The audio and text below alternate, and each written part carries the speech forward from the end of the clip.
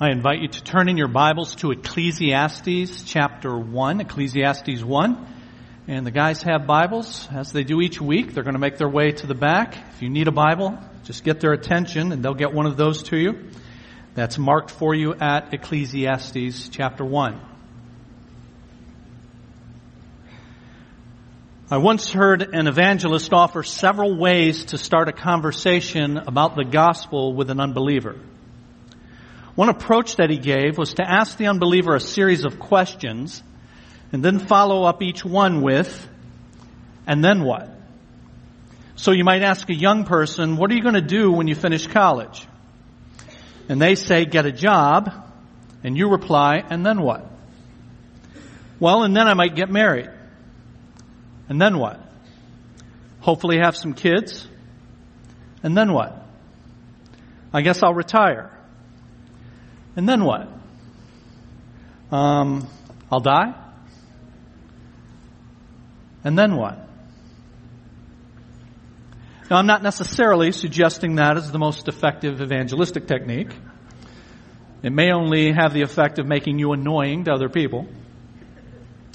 But it does force an important question, which is, what is the ultimate point of all you plan to do in your life? You know, it's amazing how few people actually give thought to the meaning of their lives. Instead, they just live them, day by day, perhaps hoping that somehow it will add up to something significant. Or they perhaps do have fleeting thoughts about purpose, but they know they don't have it and perhaps never can. And so they fit the famous description given by Henry David Thoreau. The mass of humanity live lives of quiet desperation. Those who do recognize the problem seek to find meaning in lots of places and ways. In 1993, a national politician famously suggested that what we need most is a, quote, politics of meaning. And after nearly a quarter century of that, most neutral observers will admit that it failed. In fact, an article last year was titled, How the Politics of Meaning Failed Us. And it said, the year before the politics of meaning was popularized, Supreme Court Justice Anthony Kennedy's plurality opinion in Planned Parenthood versus Casey, which reaffirmed that abortion on demand is a constitutional right, injected into the heart of the politics of meaning the fateful proposition that all meaning is personal. Kennedy said this, at the heart of liberty is the right to define one's own concept of existence, of meaning, of the universe, and of the mystery of human life. And in his grave, Antonin Scalia is saying, say what?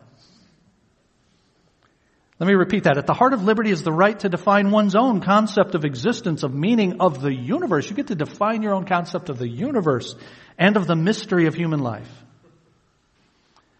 Getting this wrong has dire consequences, both for individuals and for society.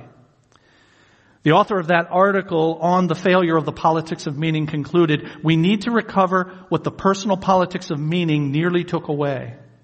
We need to feel fixed and durable and clear. We need to feel as though things that are bigger than ourselves matter. When individual meaning and truth are held forth as the ultimate prize of the self, is it any wonder that many Americans search for and find this meaning in the wrong place?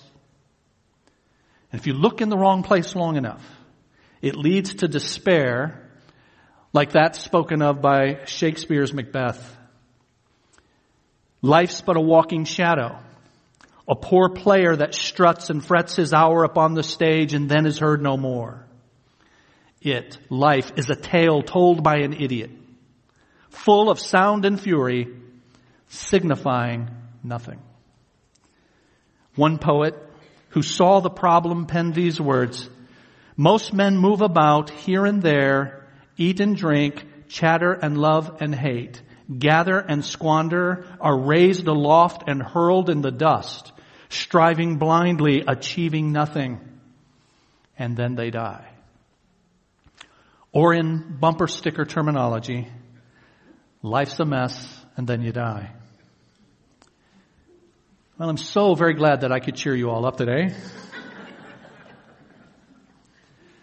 But the reason that I've started this way is because today we begin a series in the book of Ecclesiastes.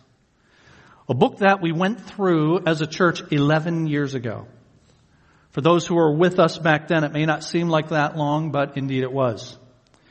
And Ecclesiastes offers a realistic view of human life apart from God.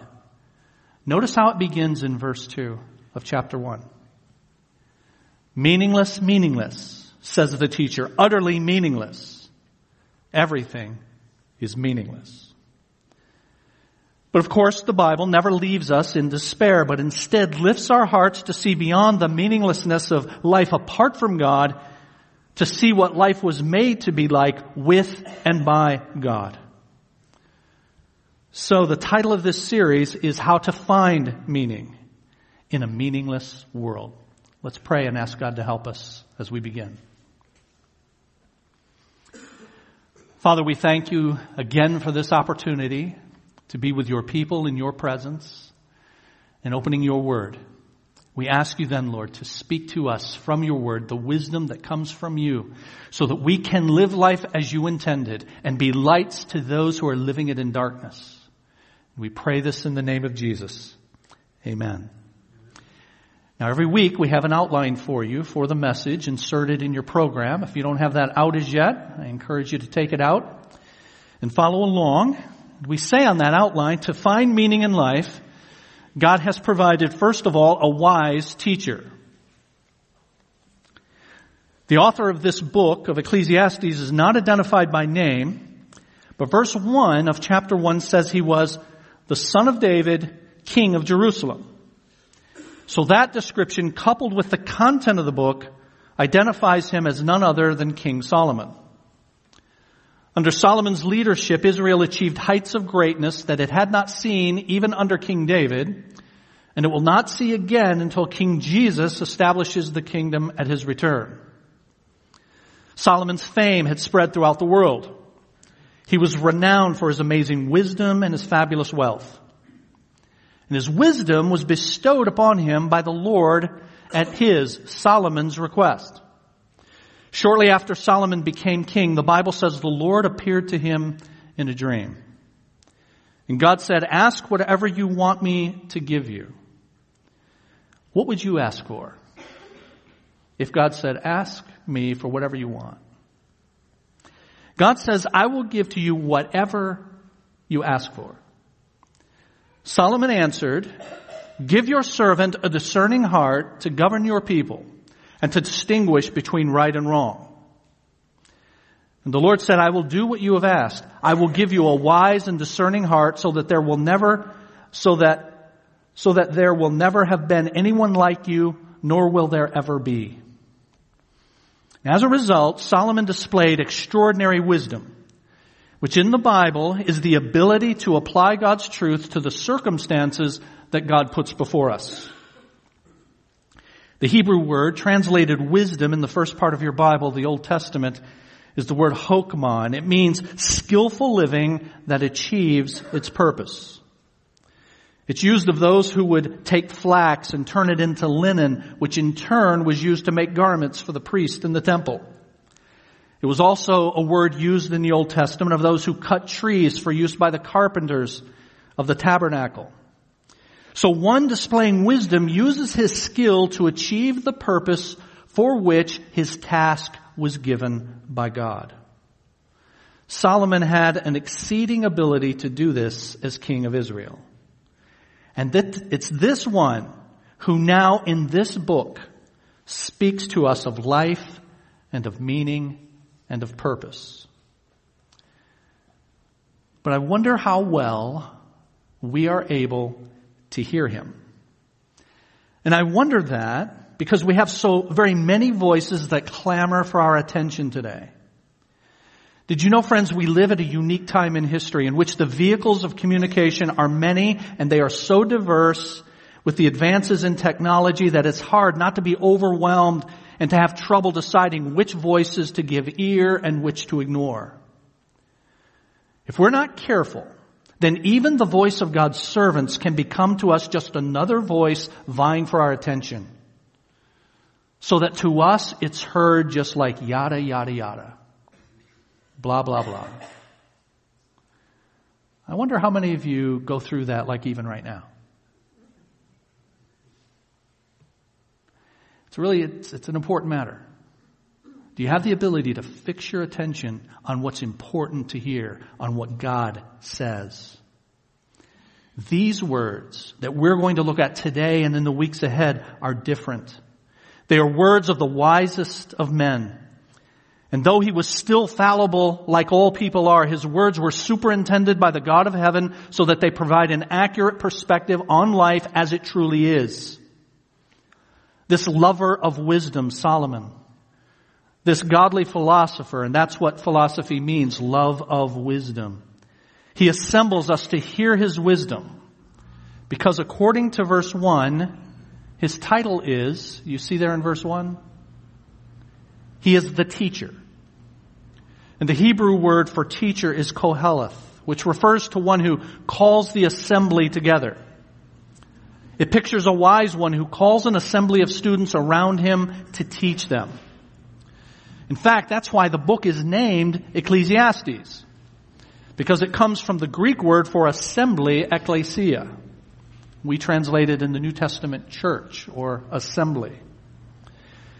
Over the next several weeks, we'll be gathered in assembly, as it were, at the feet of the teacher, Solomon, to learn about the large questions of life that few people have the wisdom to even ask, let alone seek the answers to. Why am I here? Who am I? What am I meant to do? Where am I going? Solomon was the wisest man who ever lived. Let's imbibe his wisdom and be instructed.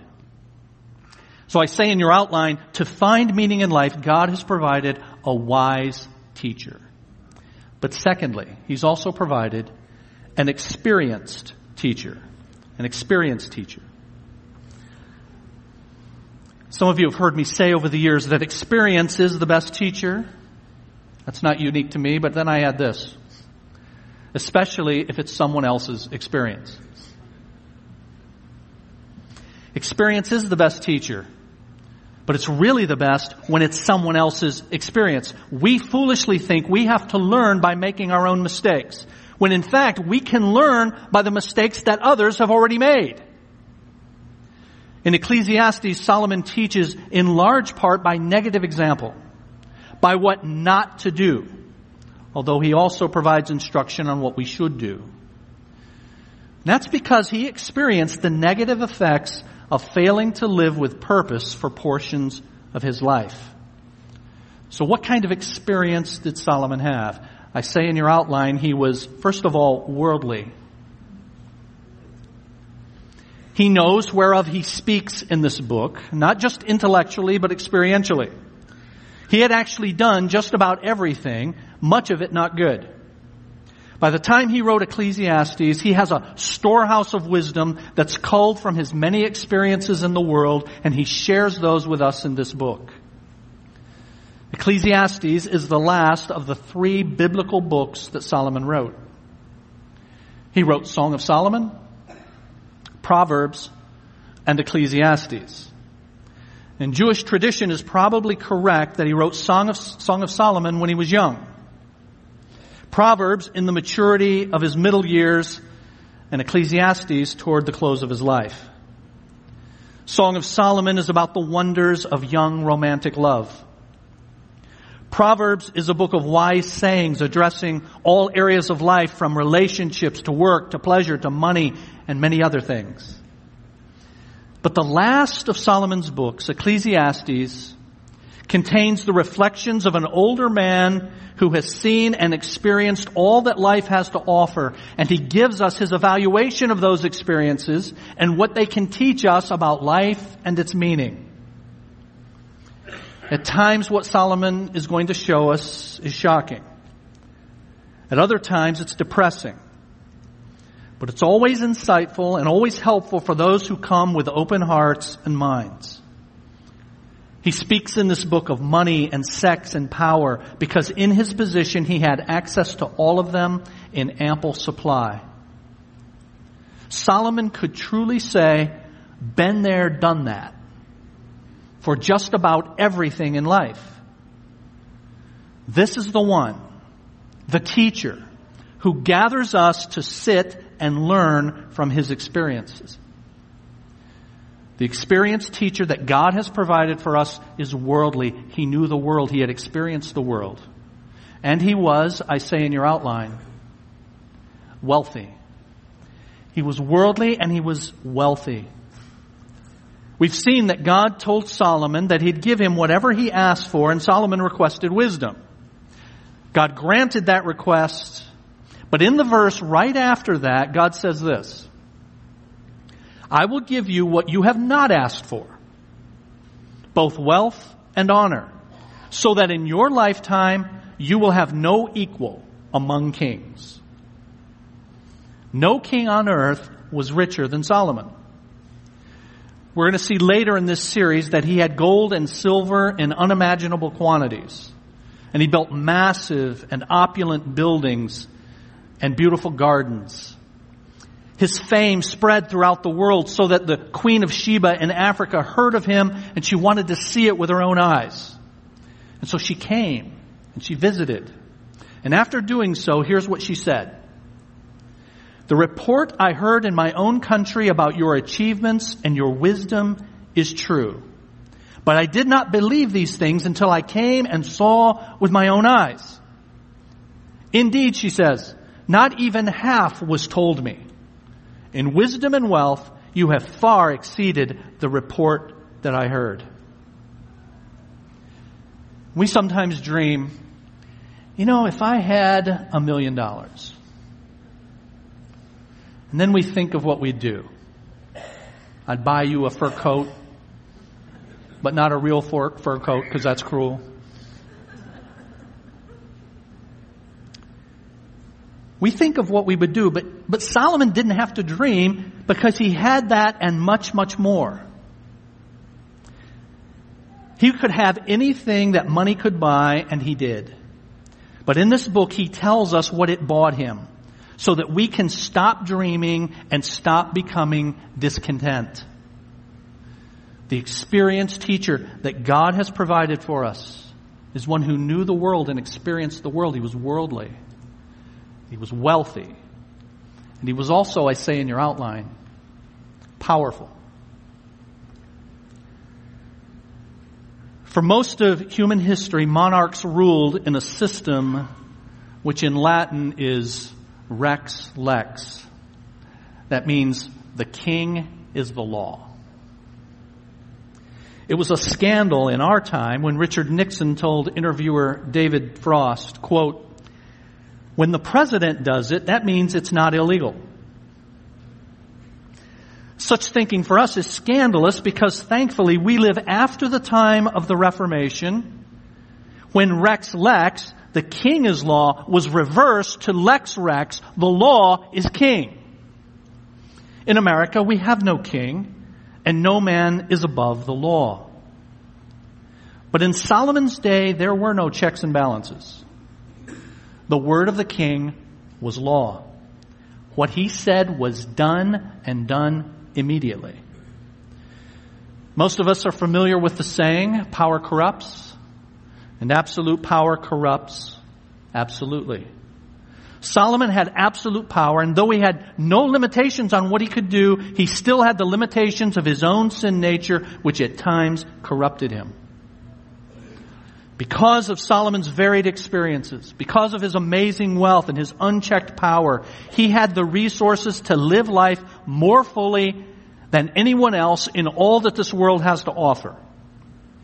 It meant that he was experienced, and he shares the lessons learned from that vast experience in this book for us. So to find meaning in life, God has provided a wise teacher, and an experienced teacher, and a third thing in your outline. He's also given us a realistic message. The summary of Solomon's message is found in verse 2 of chapter 1. Meaningless, meaningless, says the teacher. Now the Hebrew word for meaningless is hevel. It's used 4 times in verse 2 alone, and it's used 38 times in the book of Ecclesiastes, so it's obviously an important theme. This word hevel means breath, wind, or vapor. But it's used throughout the Old Testament as a figure of speech with different nuances, and they're all related to this idea of vapor or something fleeting and impossible to grasp. This negative assessment of life is from the perspective that is earthbound, that does not see life as God sees it, and as He wants us to see it. So the conclusion that life is meaningless is really true. And this is important. It's true if only seen from under the sun. That's a phrase used throughout Ecclesiastes. Many of you may be familiar with the statement from this book, there is nothing new, what? Under the sun. And that's just one of several uses of that phrase, under the sun. So looking at life from under the sun, it does indeed look meaningless, like a vapor that you can't grasp or control or even figure out. And that's the case for several reasons. Let me give you some of those. From under the sun, everything is temporary. James asked, "What is your life? You are a mist that appears for a little while and then vanishes." Like a vapor that appears for a moment, according to James, nothing lasts. The problem of meaninglessness is caused by the fact that nothing lasts. You think about everything that we have, our jobs, our possessions, our relationships. None of them last. So even the relatively few fleeting moments of happiness we're able to have are tainted by the knowledge that life itself cannot last. This word hevel, or vapor, is used in Psalm number 62, where God is presented as a rock and a fortress, but in contrast to that, there is the temporality of humanity. Psalm 62 says, He, God, is my rock and my salvation. He is my fortress. I will not be shaken. But then it says, surely the lowborn are but a breath. That's the word hevel. The highborn are but a lie. If weighed on a balance, they are nothing. Together, they are only a breath. Again, hevel. We all need someone or something solid to lean on. But the truth of the matter is we and all people are temporary and unreliable. So from under the sun, everything is temporary. And our achievements are ultimately empty. One of the strong uses of this word hevel communicates the idea of being futile or of no effect. Some of you are familiar with the King James famous translation of Ecclesiastes chapter 1 and verse 2. Vanity of vanities. That is, everything is vain. Everything is ultimately empty. And if we consider the significance of our lives in light of all time, what real difference do our efforts make? We try to preserve those efforts with museums and memoirs and buildings and with names of especially influential people placed on those. But whole civilizations who've done exactly the same thing, hear this, they lie in ruins under rubble. And one day we too will be gone and forgotten. So from under the sun, it's reasonable to ask, what's the point? From under the sun, everything is temporary. And what we do is ultimately empty. And further, it's unsatisfying. We pretend there's meaning and satisfaction in things like our homes and our work, and others try to find satisfaction in pleasure or so-called success. But those great theologians, the Rolling Stones, had it right. I can try, and I can try, and I can try, but I can't get no satisfaction. Looking at life from under the sun only means that it's impossible to get our arms around the significance of the events of our lives, the twists and the turns, the mishaps, the injustices. All of it make it impossible for us to get our minds around life. It's like an enigma, a mystery, a puzzle for us. There are things, try as we may, we can never understand. For example, we're going to see that Solomon pondered the presence of injustice in the world. There are those who are righteous and who are dealt with unjustly, and those who are unrighteous that go free. I think of the O.J. Simpson trial, for example. So this is a realistic message. And the perspective, though, is confined to what's under the sun. And from that perspective, under the sun, life is meaningless. But Solomon not only tells us that life is meaningless, but he goes further to underscore the point. All of life is meaningless. When verse 2 says, meaningless, meaningless, it's literally this. It's literally meaningless of meaninglesses. That's the way it is in Hebrew. That's why in the King James it says vanity of vanities. It's literally meaningless of meaninglesses. That is, of all the things that are meaningless, this is the most meaningless. You know, I do deep study for this stuff, so let me give you an example from Peanuts and Charlie Brown. Lucy on one occasion says to Charlie Brown, I think it was Linus, of all the Charlie Browns in the world, you're the Charlie Browniest. In Hebrew, they would emphasize something by repeating it in the plural. So, for example, the Bible speaks of the inner compartment of the temple as the Holy of Holies. That is, this is the most holy place on earth. So meaningless of meaninglesses means that life is the most meaningless thing imaginable. But Solomon goes even further to emphasize this by repeating the exact same phrase in verse 2. The NIV says utterly meaningless, but it's actually in Hebrew the exact same phrase, meaningless, meaningless. But since it's repeated as a way of emphasizing it even more, the translators say utterly meaningless to capture that emphasis. And if that's still not enough to make the point, Solomon adds this at the end of verse 2, everything is meaningless. Now, Solomon's day was much like ours. Wealth, self-sufficiency, religious and moral decline. Solomon says he saw injustice to the poor, crooked politicians, incompetent leaders, guilty people allowed to go free only to commit more crime, materialism, and everyone was longing for the good old days. Does that sound and feel familiar to you?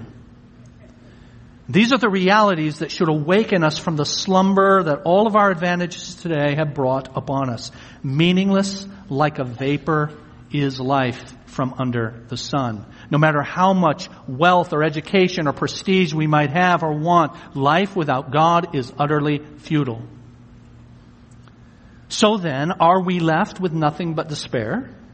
Thankfully, the answer is no. Because to find meaning in life, God has provided this realistic message of life viewed from under the sun. But finally, I say in your outline, He's also given us a hopeful message. Again, he's looking at life in this book primarily from life under the sun. That's an expression that's going to be used 30 times in the 12 chapters of Ecclesiastes. He's telling us that he's giving us a view of life that's limited. It's earthly. It's bound up only with the viewpoint, the vantage point of this world. So as he looks at it, his horizons are narrow. It's a view that sees the events of life only from man's viewpoint. It's a view that sees the events of life only from man's perspective. So that means that his viewpoint was realistic. But that realism about life under the sun is applied differently. Hear this. It's applied differently to the unbeliever and to the believer. For the unbeliever, indeed, life is meaningless. For the unbeliever, in Ecclesiastes, we find a realistic view of life, where Solomon paints with dark colors. If you're left with the limited point of view of this world, then you're left with hevel, with meaninglessness. And that's why the philosophers of our day and age have spiraled into despair. Some of you know that in history there was a movement a few centuries ago called the Enlightenment, where mankind was full of himself and he was excited about the future. But as reality has set in, the optimism of the Enlightenment has crashed and burned. So American poet Carl Sandburg said, life is like an onion. You peel it off one layer at a time, and sometimes you weep. A notable philosopher has said, as man is nothing more than a germ on a cog in the great cosmic machine, for the unbeliever, the person whose life is not linked to God through Christ, all you have left is meaninglessness. But then there is for the believer. And there too, there is a sense in which life is meaningless. There's a sense in which we have this limited perspective, and Ecclesiastes gives us a realistic portrayal of that. The teacher's viewpoint is true even for the believer. Now, it's sad that sometimes we as believers think that we need to make an unrealistic world in order to be Christians. We sometimes pretend that bad things don't happen to God's people. If you just have enough faith, bad things won't happen. If you just have your life right, you'll have all the answers. That's simply not the case. That's not the view of life, and not even the Christian life that the Bible gives us. Solomon was a realist. So he's correct when he says life under the sun is meaningless. It's not to say there's no ultimate meaning in life for the believer, but it is to say that all that we can see, all that's within the confines of our horizon is unreliable, it's fleeting, it's incomprehensible many times. So even for the believer, life is meaningless, but for the believer, there's an added dimension. There is another point of view, another perspective that transcends earth. Solomon is looking at life under the sun. There is a vantage point, though, that's from above. There's a viewpoint from heaven, a perspective from above. And it's only from above that all can be seen clearly. It's only from above that which is incomprehensible to us begins to take shape and begins to make sense. And this view from above shines through in the book of Ecclesiastes, as Solomon frequently punctuates what he says about life with a repeated call to recognize that there's a God, and not just any God, but the true and living God of heaven, the God whom we worship, who is on the throne. And though we cannot always make sense of our lives because of a limited perspective, he sees from above. He's at work, and he is gracious. An anonymous poet compared our lives to a tapestry. You know, a tapestry has a top and a bottom. And if you look at it from underneath, no matter how beautiful it is on top, underneath you see nothing but a tangled mess of threads. It's incomprehensible if you're just looking at it from underneath. You look underneath and you say, how can this thing be a work of art? How can this thing be beautiful? And we look at our lives and we see a tangled mess of circumstances, and often there's nothing in that tapestry but dark threads. And we say, how can my life be beautiful? What is God doing? And the poet reminds us that there is the view from above, and there's the view from below. He says, not till the loom is silent and the shuttles cease to fly shall God unroll the canvas and explain the reason why. The dark threads are as needful in the weaver's skillful hand as the threads of gold and silver in the pattern he has planned. My life is but a weaving between my Lord and me. I cannot choose the colors. He works steadily. Often he weaves sorrow, and I, in foolish pride, forget he sees the upper, and I, the underside. The view from below, from under the sun, concludes meaningless, meaningless, everything is meaningless. But thanks be to God, there is another perspective. And because of that, I want you to know that a life that's not centered on God, a life that does not have His perspective, can never be anything but meaningless. But in God, life can be truly satisfying and meaningful. And every person was made to have that. Now, how do you have that? We're going to pray in just a moment. And as we do, if you have never come to a relationship with God through Jesus Christ, I encourage you to do that. And here's how you do that. Realize that you are a sinner, like we all are. And that has distorted your perspective on everything. That's what sin does to all of us. But recognize that God has acted to make that right. He has sent God the Son, Jesus Christ, to pay the penalty for your sin, to live the life that you and I were to live, to offer you a relationship with God through Him. You repent of your sin. Lord, I want to go your way, not my way. I want to see life as you see it, not as I can see it through this limited perspective. And you receive Jesus Christ into your life. You do that as we pray, as we bow in just a moment. You say from your heart to God, I realize that I'm a sinner groping through life in the darkness. I need you. I need your Holy Spirit. I need you to forgive me and to save me, to rescue me. The Lord promises to do that. He who calls on the name of the Lord will be saved. And then He will begin His work in you so that you start to see things now differently, not from this limited time-bound and earth-bound perspective, but from a biblical perspective, from above.